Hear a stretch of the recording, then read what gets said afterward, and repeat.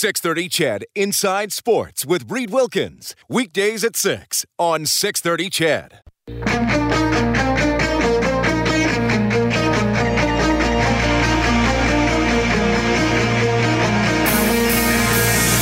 Edmonton's home for breaking news on your favorite teams. This is Inside Sports with Reed Wilkins on the voice of your Edmonton Oilers and Eskimos. 630 CHED. Hamilton and Winnipeg now tied 7-7. Last minute of the first quarter, Friday Night Football. Oil Kings just getting underway against the Calgary Hitmen in Calgary. Golden Bears hockey will play at UBC tonight. That one starts tomorrow. Golden Bears football, that one starts at 8. Golden Bears football has their game tomorrow at UBC as they go after their fourth consecutive victory. FC Edmonton in Halifax tomorrow. Been a tough go for FC Edmonton lately, 0-4-3 in their last 7. Tomorrow we have the Eskimos game with coverage starting at 12:30. We have the Oilers and Flames with the coverage starting at 6 here on 630 CHED. Patrick Laine finally signing with the Winnipeg Jets. 2-year deal worth $13.5 million, so they get that done just 6 days before the Jets season opener against the Rangers. The average annual value, $6.75 million. So Oilers, Flames tomorrow. We don't know exactly how the Oilers lineup will look. Dave Tippett said to be determined when I asked him about that today. He did say Ethan Bear is going to play and likely Marcus Granlund finally back in the lineup as he's been dealing with a groin issue. What about from a Flames perspective? Of course, some former Oilers on that team. For that perspective, a man who was recently voted the most eligible bachelor in Southern Alberta, Pat Steinberg from Sportsnet 960 in Calgary. Hey, Pat. That's a year old. I lost my crown this year to Mark Strashik, formerly of 630 CHED. So I'm reeling from the loss, but I'll make up for it. I think you'll recover, buddy. Great to have you on the show again. We are close to the regular season starting, but first, one more game that doesn't count in the standings. That'll be tomorrow night. For the Flames, a few storylines. Let's start with the Tkachuk deal getting done. Tell us a little bit about the waiting game here being played, your sense of what the negotiations were like, and now he's back. Well, first of all, I mean, he's fired up to be back. Flames fans are fired up that he's back. I think there were a lot of people who were, I don't want to say worried, but I think that there was certainly some apprehension as camp really started to drag on, that he still hadn't signed, and knowing that Flames fans went through this 3 years ago with Johnny Gaudreau, and he didn't sign until the very day before the start of the regular season and played some pretty poor hockey for his standards in the first few months of that season. I think it had some people worried. But this is the deal that makes sense. So my sense of the negotiations are that this was something that wasn't all that far apart for a number of weeks.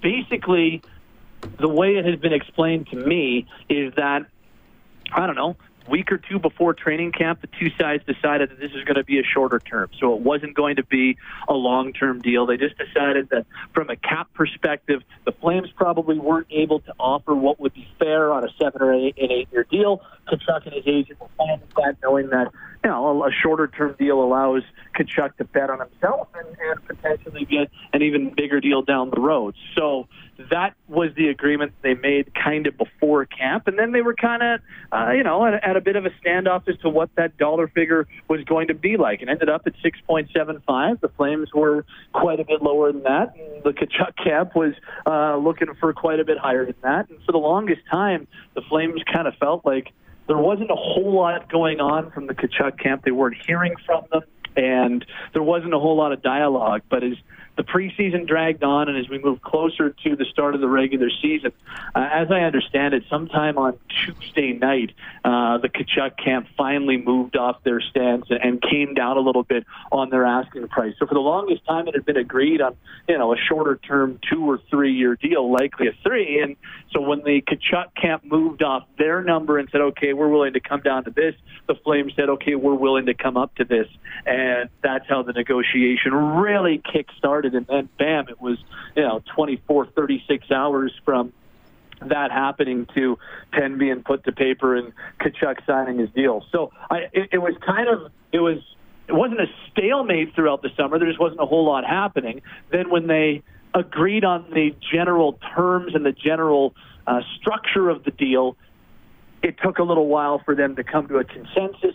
And from there, they were able to, once one side moved and it was kind of looked at as a show of good faith, the other side did too, and they were able to get a deal done. And Tkachuk will play his first preseason game tomorrow against his old buddies, the Edmonton Oilers. And, I'm looking forward to seeing what he looks like on the ice for the first time, because unlike everybody else in camp, he's only playing his first preseason game at the end of September. But that's my general sense of how the negotiations went.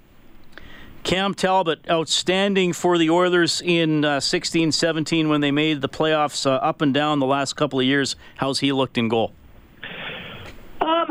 It has been a slow burn. So he came in the first preseason game. It was a split squad meeting between the Vancouver Canucks, and he split the game with David Rittich in Calgary. Not a great start to his Calgary career. He was even getting jeered a little bit by Flames fans who are just kind of they've gone through a lot with goaltending over the last 5 or 6 years. So he came in about halfway through that game and let in 3 goals. They were all pretty leaky goals. You're like, oh, it's not a good start. But you're like, okay, well, it's September 16th. I think you can probably give him a pass.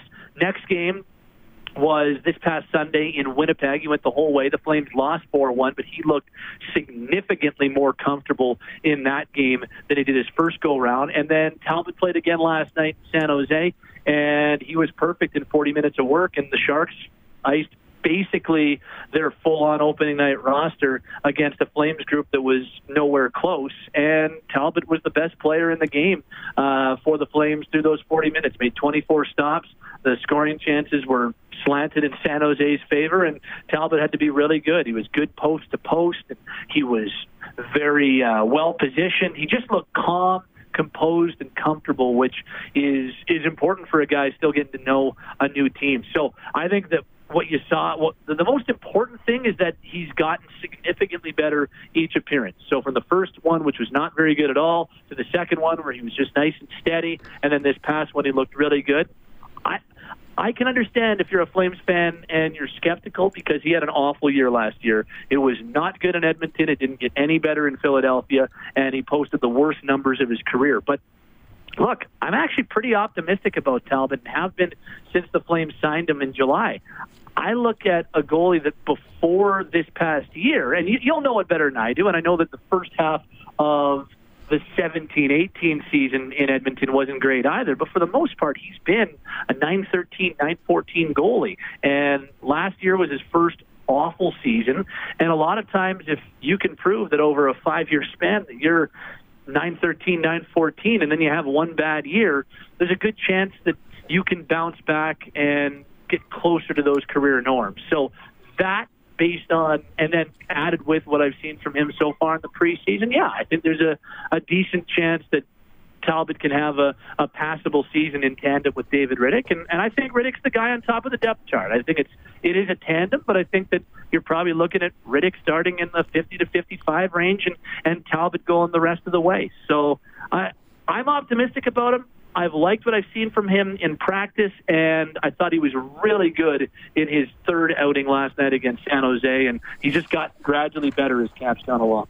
Pat Steinberg from Sportsnet 960 in Calgary joining us. Some guests on Inside Sports get gift certificates to Northern Chicken, bringing down south comfort food to Edmonton with their creative take on Southern classics spun with a modern twist. Some guests, but not Pat. Pat, Milan Lucic, also a Calgary Flame after a season and a half of struggles with the Oilers. What are you seeing? I was going to take Milan for chicken, but I guess not. Look, Lucic, he is a fascinating player. I get all the skepticism, and I also kind of understand Flames fans' optimism. It's fascinating. So in Edmonton, and I've been following along since the trade was made. In Edmonton, it's kind of like, okay, thank goodness, we got rid of Lucic, and there's optimism surrounding James Neal and what he can do. Well, the same is true in Calgary. So, thank goodness James Neal is no longer here, and there's optimism surrounding Milan Lucic. Here's the way that I look at it as objectively as I can. I don't really have high expectations for either guy. I really don't. James Neal was horrid last year in Calgary. He looks like he can't skate at NHL pace anymore. He looked completely disinterested, and the minute things didn't really seem to go his way in terms of the way he thought it would be and who he was playing with, he just looked like he checked out. That was early on in the season. And so when you combine all those things, can't get there, he's not shooting from high-quality areas, he's not generating chances and attempts like he has for the most part of his career. That's scary when it comes to James Neal. Well, it's not like Milan Lucic had just bad luck while he was with the Oilers the last 2 years. It's a guy that also doesn't look like speed is where it needs to be a full-time effective NHLer. And I think why Flames fans are happy that he's here is because a lot of people believe this team is lacking toughness and lacking, a little bit of that intimidation factor. And Lucic definitely brings that, but I don't see a whole lot of offensive upside there. He's getting reps on the number 2 power play unit right now, but I don't know how long that's going to last for. And I guess I look at it, Lucic has looked fine. He had one really good preseason game against an AHL squad that the Jets sent. And I'm not trying to disparage Lucic at all. I just am trying to keep a realistic expectation on it. I mean, he has struggled mightily the last 2 years, and it wasn't just because he was in Edmonton. There were other reasons for it, too. So I think fair here's how I've phrased it all along with Lucic. If he can be an everyday bottom 6 forward and not hurt the team and add a little bit of toughness and add a little bit of that intimidation, then I guess you can be happy if you're the Flames. I don't think you should be putting any type of offensive expectations on it, and I think you have to live with some of the limitations that you're going to get from Lucic. But if he can be an everyday player and not hurt the team consistently, then I think it's a win for the Flames in that regard. And it's never going to be a good contract. It's never going to be one that, James Neal's deal is never going to be one that I think is a good contract. So it really was a swap problem for problem. Lucic has looked fine based on what the expectations were, and unfortunately, the expectations are pretty low. I mean, he's as you know, he's an awesome guy to talk to, a great interview, and you want the best for him, but I think you have to be realistic with it when it comes to him. Pat, your beauty is outweighed only by your intelligence. Thank you so much for making time for me tonight. Mr. Wilkins, it is a pleasure as always. We'll chat soon. That is Pat Steinberg from Sportsnet 960 in Calgary. Yeah, it'll be interesting to see how it goes for Lucic. I mean, man, he had that horrible second half of the year in 2018. I thought he could bounce back and maybe get into double digits this past season. It never really got going. I mean, he did score the first goal of the season for the Oilers, and then he did have a stretch in January where he got 4 goals in 6 games, and then he just scored 1 more. Yeah, I mean, it's tough. And James Neal is no guarantee to bounce back here in Edmonton. I do think he's a better bet to bounce back and maybe get into double digits in goals. That would certainly help the Oilers if he did, but both teams were able to move on from players that it wasn't working out for. And I got to say, I didn't think, I'll give Ken Holland credit for this before we see how some of his other moves worked out. I didn't think he'd be able to do it. I was extremely skeptical that he would be able to trade Lucic, at least at this point in the contract. Now, it wasn't easy. They had to take on more money. The cap went up to get Lucic off the books and bring Neal on. But maybe Neal's a solution for the Oilers on the second line. We're coming up to 7:20 Inside Sports on 630 CHED. This is Inside Sports with Reed Wilkins on Edmonton Sports Leader, 630 CHED. With Neal on the forecheck alongside McDavid. Perreault turned it over. Neal dishes. One-timer score. Tomas Jurcho off the Winnipeg turnover. I had a really good few games, and I think I showed what I can do, but still early. We still have one more game left, and then we have a full season ahead of us. So it's still a lot of the show. Right time and the right mindset, because I think early in Detroit he thought he was drafted as a second-round scorer. Like he's going to be just this offensive player, right? Yes. And in talking to him a lot this summer after we signed him, he's got a mentor in Marian Hossa, which is a pretty nice mentor to have. I laughed. I said, if you want to play like Marian Hossa, I'm good with that, right? Which is good. I think Marian, they're Slovaks, and you love that those guys want to help other guys out. But the whole gist of that is Thomas has thought about being a complete player, not an offensive player. And I think for a long time he thought the only way he's going to stick in the NHL is if he brings the offense that he was projected to bring. But there's more to the game than just being an offensive player. You can be a good two-way player that still has capability of scoring. Yurcho taking it hard to the hole, scores! Pete Hellebuyck, blocker side, and it's 4-3. Kenny drafted me in Detroit, so I've been there for a few years, and we always had a good relationship, and even though it didn't really work out in Detroit for me, I think he always believed in me, and that made it easy for me to come here, and it's really good so far, so hopefully it's going to be a good season. A little bit there on Tomas Jurco. Challenges for him will be staying healthy and consistency, and those are pretty two big ones that he'll have to tackle if he's going to contribute with the Oilers this season. Hamilton up 16-7 on Winnipeg in the second quarter. NHL preseason action tonight. Late in the third, Devils up 2-0 on the Blue Jackets. Early in the third, Carolina leading Nashville 1-0. Maple Leafs and Red Wings tied 2-2. Second period, Blues up 3-2 on the Caps. Later, Kings take on the Golden Knights. All right. Well, Oil Kings underway as well, and they just went up 1-0 on the Calgary Hitmen about 7 minutes into that game. Letestu, Mustard, cramping. We'll get to the bottom of that story. We're going to hit the Mustard hard. You should get a T-shirt, a yellow T-shirt that says "Hit the Mustard hard."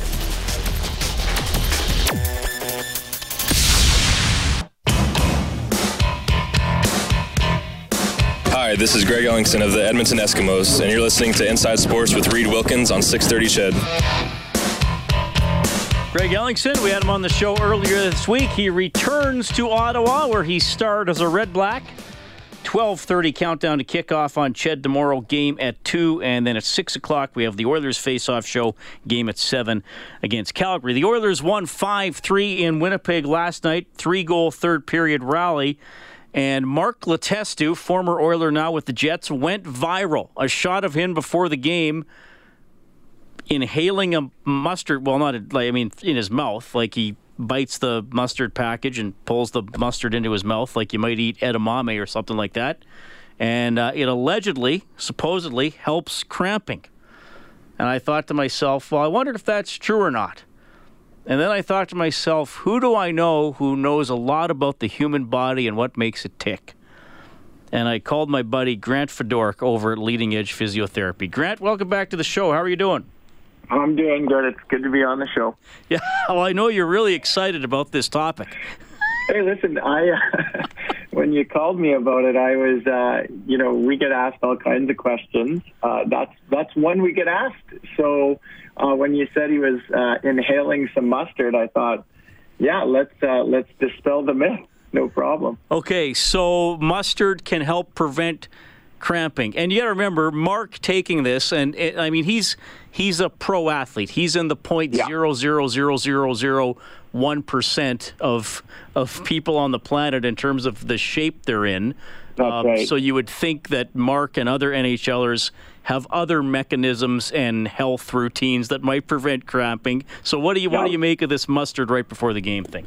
Well, that actually helps to explain that it actually does work, because most of the time people think, and they're not wrong, there's lots of causes. Basically, a muscle cramp is an involuntary contraction of the muscle. We don't want it to contract, and it contracts, and it keeps contracting, and sometimes it can last, and usually they just go away fairly quickly, but obviously a professional athlete doesn't want to have to deal with it. But you can rule out all kinds of other causes that, can lead to muscle cramping, like dehydration is common. There's no way these guys are going into a game dehydrated. Right. They know exactly how much water they should be drinking. they're getting their electrolytes, that's another cause. If they've got low sodium, that doesn't help the cells function properly. Or if they've got other issues, you can get cramping from low levels of calcium or magnesium, as an example, because that can have an effect on the nerve function.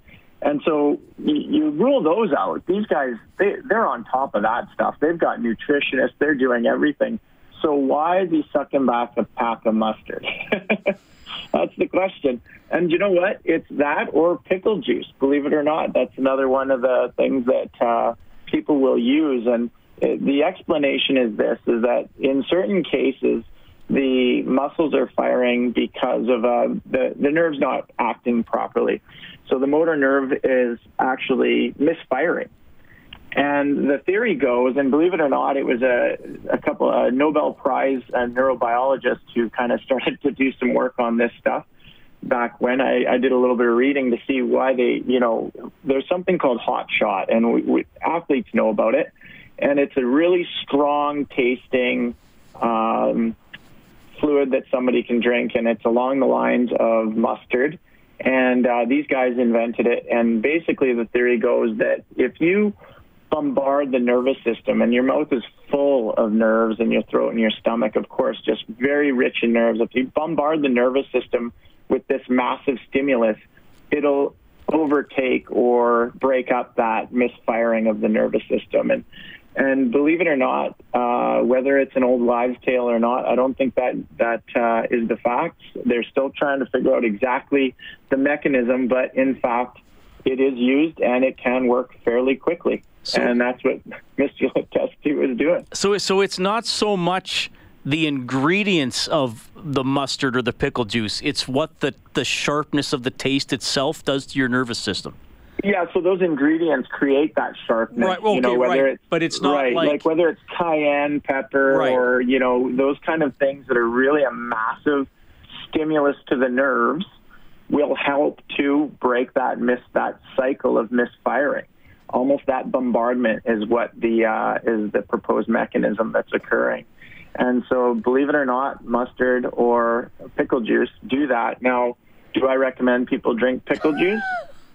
Particularly, I don't think that's a great idea. It's got a high level of sodium, and we don't want to be creating high blood pressure across every athlete out there.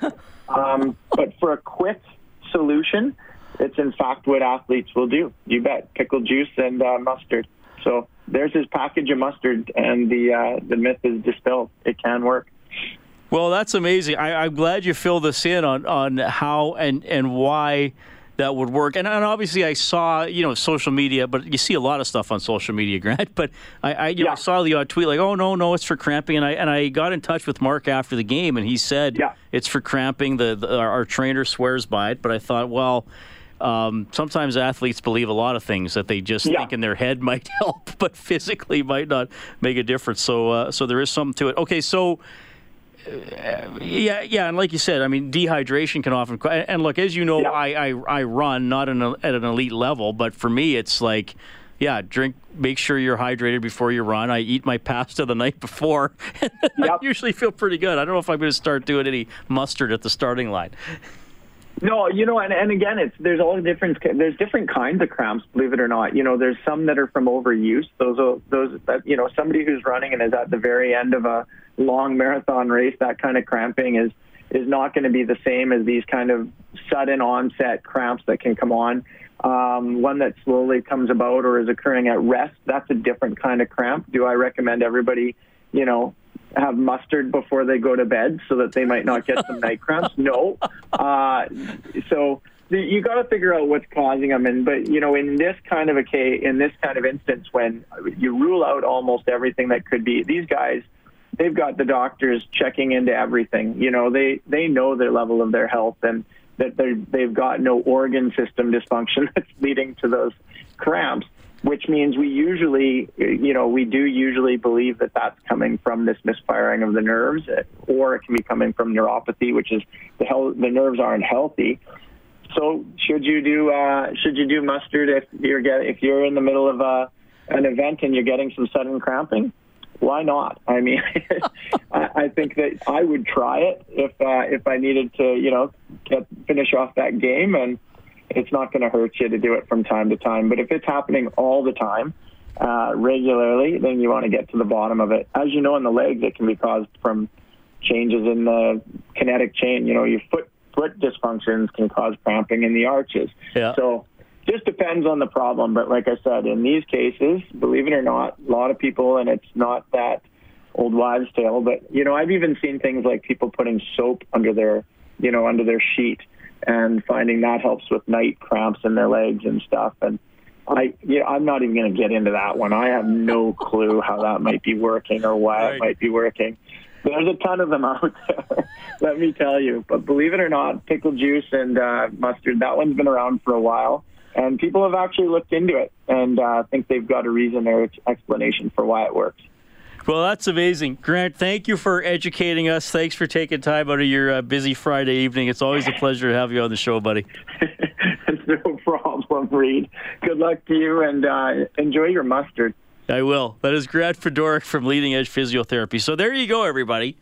Mark Letestu and other mustard enthusiasts are not crazy. That is awesome stuff. This portion of the show, including the mustard chat, presented by Furnace Family. Experience the Furnace Family difference. Your furnace replacement specialist with over 500 5-star Google reviews. Call 780-4FAMILY or visit furnacefamily.com. Hamilton up 17-7 on Winnipeg. A minute and a half left in the first half. We'll head out to Camrose to see what's going on with the AJHL Showcase.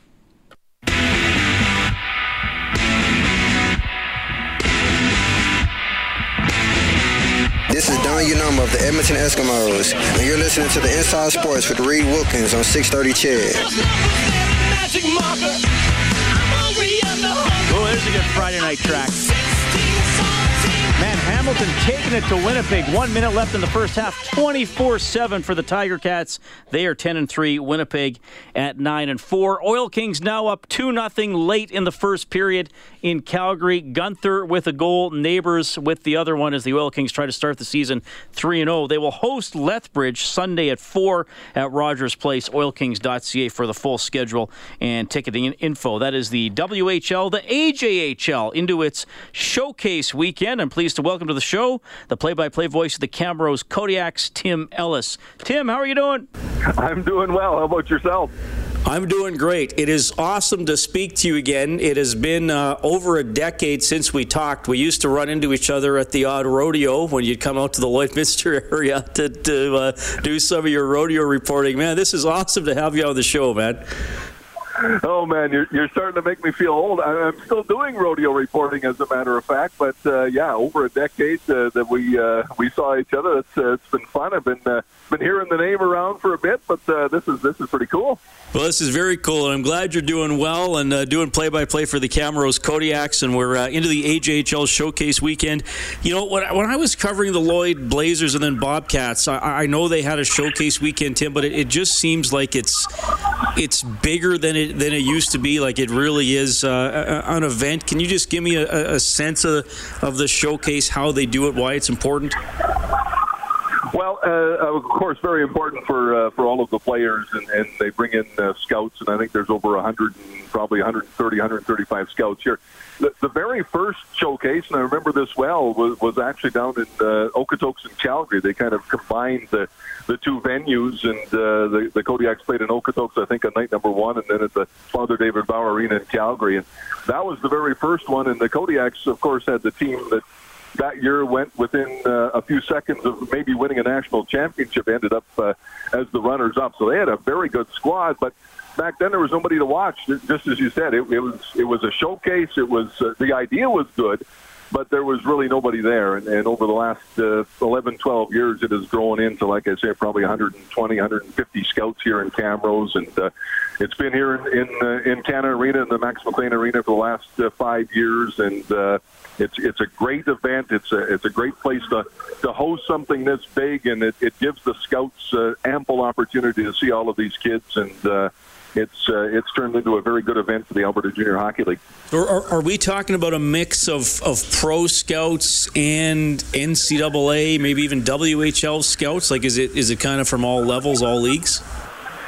Yeah, that's exactly what we're talking about. Yeah, I would think more the NCAA scouts. You'll see probably if you had to, decide if you had to split it down in thirds, maybe probably more on the NCAA side to watch these kids and get them into a scholarship in a U.S. school, and then you have like the NHL scouts around as well that are looking ahead to the kids that are in their draft year, and then you do have some Western Hockey League scouts as well. So it is a pretty good mix. All right. Well, it's great exposure for the league, and to me, I mean, it's a better route than ever to kind of have your options open. I mean, we've seen AJHL players like Cale Makar get drafted pretty high. I mean, I often go back to Mark Letestu, who played for the Jets last night. He was here in Edmonton. He was AJHL MVP back in 2006. And, I mean, the AJHL can really be a route to the NHL. I mean, you don't just have to go to it helps to go to Major Junior, but it's still a path to playing maybe at the highest level. Yeah, for sure, and it's growing so much. I mean, the Kodiak's first player to reach the NHL and be drafted was Richard Pettio back in 2001, and he was the only one, at that time from this organization that was getting drafted.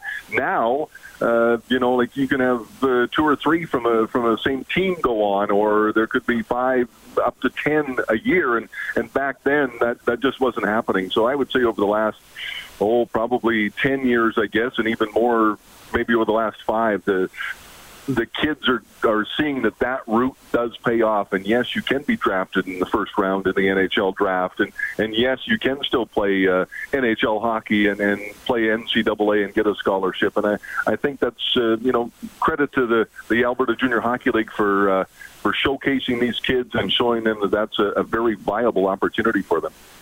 When I was working in Lloyd from 2000 to 2007, the Kodiaks were the dominant team in the league. I mean, they were in the final almost every year. I mean, you mentioned the year. I think that was the Weyburn game you're referring, where they lost that heartbreaker in the last minute, if I remember correctly. But other appearances of the national final. It seems to me Brooks has kind of become the dominant team lately. The Crew and Spruce Grove in the north, is that kind of the landscape right now? Yeah, that's kind of what it would be right now. Actually, yeah, that Weyburn game that you talk about, that was 2005. That was a wild ending, and then the one I referenced to in 2008 was against Humboldt in Cornwall, Ontario, and Joe Colburn was stoned by Taylor Nelson, who I happened to run into here a couple of years ago here in Camrose, and that was a last-second big save for Humboldt. But yeah, the landscape definitely has changed. The Kodiaks in 2008, that was their second last RBC Cup appearance, except for the hosting here in 2011, and the Brooks Bandits have kind of taken over as that team that's dominated in the South, and up north, Sherwood Park is really putting together a team, and then of course Spruce Grove has been dominant up there for years, and looks like they're going to be again this year too. So the landscape has definitely changed, and some of these other teams like the Kodiaks and that would definitely like to get back to some of those glory years for sure. Well, right on. Well, Camrose does a great job hosting the showcase. Tim, it's awesome to catch up with you. I know you're busy, so thanks a lot for fitting me in, man. Hope we can talk again soon. No problem. Thanks for catching up. This is fun. Tim Ellis on the AJHL showcase being held in Calgary and Camrose. Good to talk to Tim for sure. All right, so Oilers tomorrow, Eskimos tomorrow. Head coach Jason Moss about quarterback Trevor Harris. He's on the 6-game injured list as his throwing arm just not responding. Yeah, no, it didn't this week. And, in order for us to protect our football team and do what's best for our football team, I think it was just precautionary to put him on the 6th game. And if he makes it through all the games, doesn't play the rest of the year, at least it gives us something back in return on our roster with the cap space that he saves. But ultimately, when he's ready to play, he'll come off and he'll play. We don't know when right now, so I think the smart bet is just to put him on there and figure it out.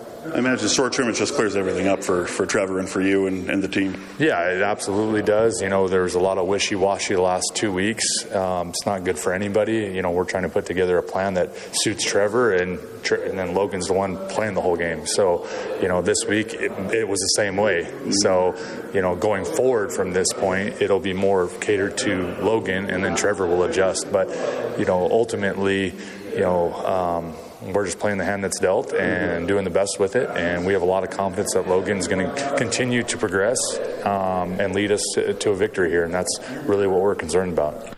Logan Kilgore once again will start at quarterback for the Edmonton Eskimos.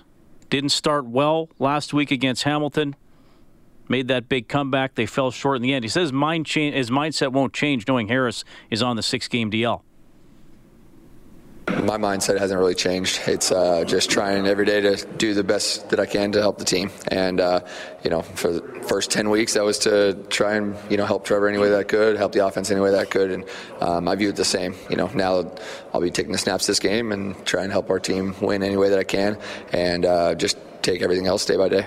Check the standings this game. You can do yourself a big favor with a win over Ottawa. Yeah, absolutely. I mean, at this point in the season, every game is critical, especially as the numbers start to calculate themselves. And you got the one thing you can do is this week we can only get 2 points, and that's with a win.